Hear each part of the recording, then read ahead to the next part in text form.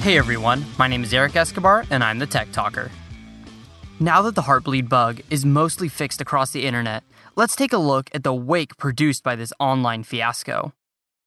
Here at Quick and Dirty Tips, we've covered the Heartbleed bug in a blog post by yours truly and in a podcast by the Get It Done guy. These summarize really well exactly what happened and how your data was vulnerable. And as I'm sure you've noticed, almost every company that you've accessed online has sent you emails telling you to reset your password just in case it was intercepted by a hacker. This is a great time to bring up password management and how exactly you should go about changing and managing your passwords.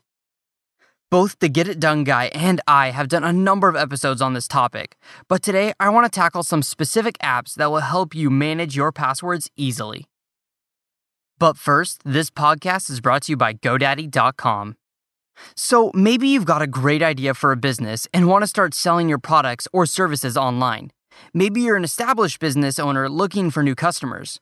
Or maybe you're interested in starting a personal website. No matter who you are, GoDaddy wants to help you be successful online. Right now, GoDaddy is offering a .com domain for just $2.95. It's go time. Start your website today. Visit GoDaddy.com and enter promo code TALKER295. That's TALKER295. And this will get you a .com domain for just $2.95. Now, some limitations do apply. See the website for details. That's promo code TALKER295 at GoDaddy.com. I'm sure you've heard this advice before. Never use the same password for everything. In the early days of the internet, this was probably pretty easy. You'd probably have your main computer login and a few websites and email passwords to remember. Now it seems like every forum, blog, and website requires a username and password. I don't know about you, but at last count, I had around 60 different logins to various sites across the web. Remembering those passwords would be next to impossible, and I definitely don't have enough room on my arm to write them all down. This is why I suggest using a password management system. One of my favorite tools out there for managing passwords is called LastPass. It's free to use the basic version, and there are premium features that you can pay for, such as mobile apps and multi-factor authentication. I simply use the free version, and it works great. LastPass acts as the add-in to many popular browsers, and it will remember all of your passwords and keep them secure with one master password, which is the only one that you'll have to remember. An awesome feature of LastPass is that it keeps all of your passwords in the cloud, so you don't have to manually update your passwords as you switch between multiple computers and mobile devices throughout your day. So for example, if you want to log into your favorite retailer's website from your home computer and then log in from your work computer, LastPass will know your password automatically. This, however, is the thing that concerns many people about using LastPass. If all of your passwords are stored in the cloud, what if LastPass gets hacked? The hacker would then have access to all of your private information. This was a concern of mine for quite some time too. However, LastPass is a security company above all else and has put many different safeguards in place to protect your passwords from prying eyes. And again, first and foremost, everything on your LastPass is encrypted.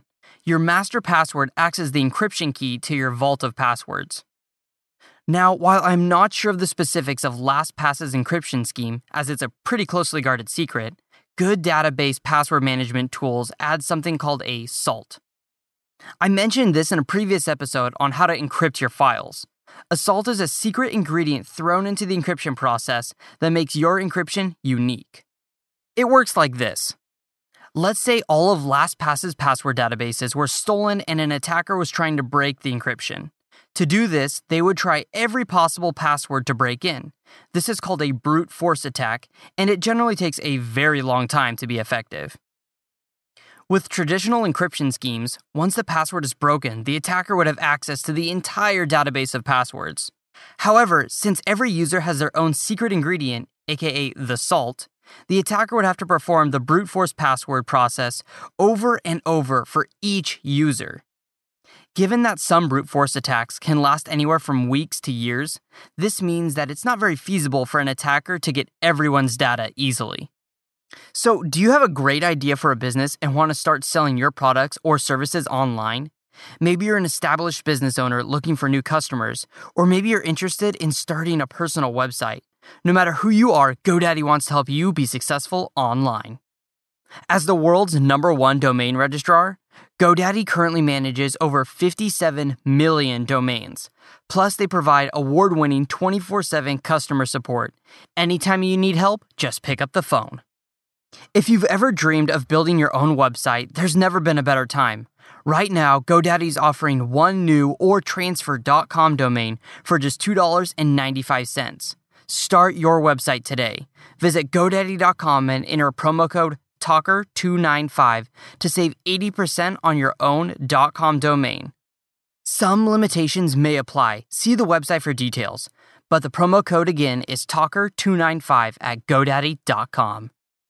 Okay, now there's something else you can do to be doubly sure that your data is secure.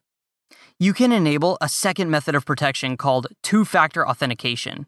This is like needing two keys to open a lock. The first key would be your standard password, just like before, and the second key is entirely different. This second key varies from website to website, but LastPass gives you a few options. My favorite option is a smartphone app called Google Authenticator. This app will give you a code that's only good for about 30 seconds. You'll type this code in just like a secondary password and use it from there.